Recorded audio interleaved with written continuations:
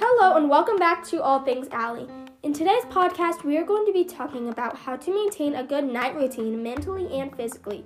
So let's get right on with it. I go to bed around 8:45 p.m.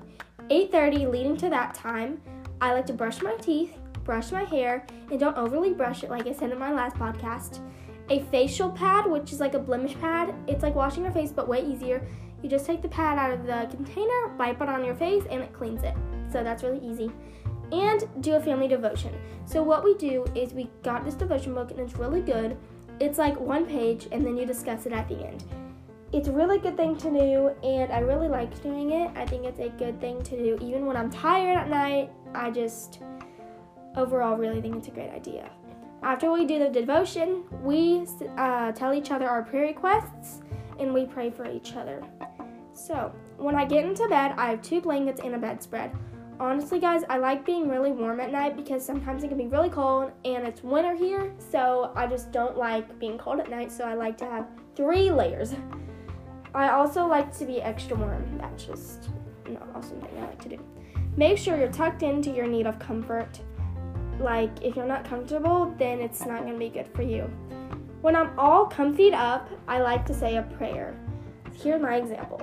Lord, please let me have a safe night, and please help me have a good day tomorrow. Be kind. Anything you want to say to him, you can pray about that.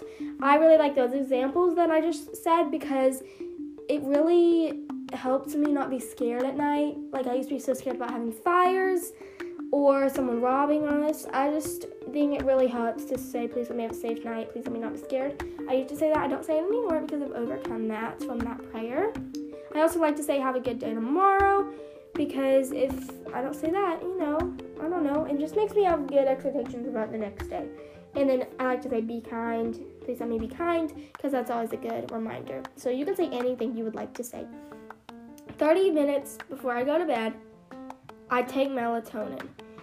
Okay, y'all are probably like, well, my mom won't let me take it or anything. I don't know what your parents will let you do, but trust me, melatonin is really good, and it'll help you fall asleep fast and to sleep good. I definitely recommend it. So, here's a tip on how to fall asleep faster if you're not allowed to take melatonin.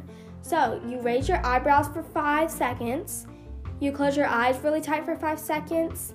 You smile really big for 5 seconds. And then you lean your head back into your pillow for 5 seconds. And I don't know, it actually really works. I've tried it. And I would definitely recommend trying that to fall asleep fast if you're not allowed to take melatonin. It really works if you follow that tip. Thank you so much for listening to All Things Allie podcast.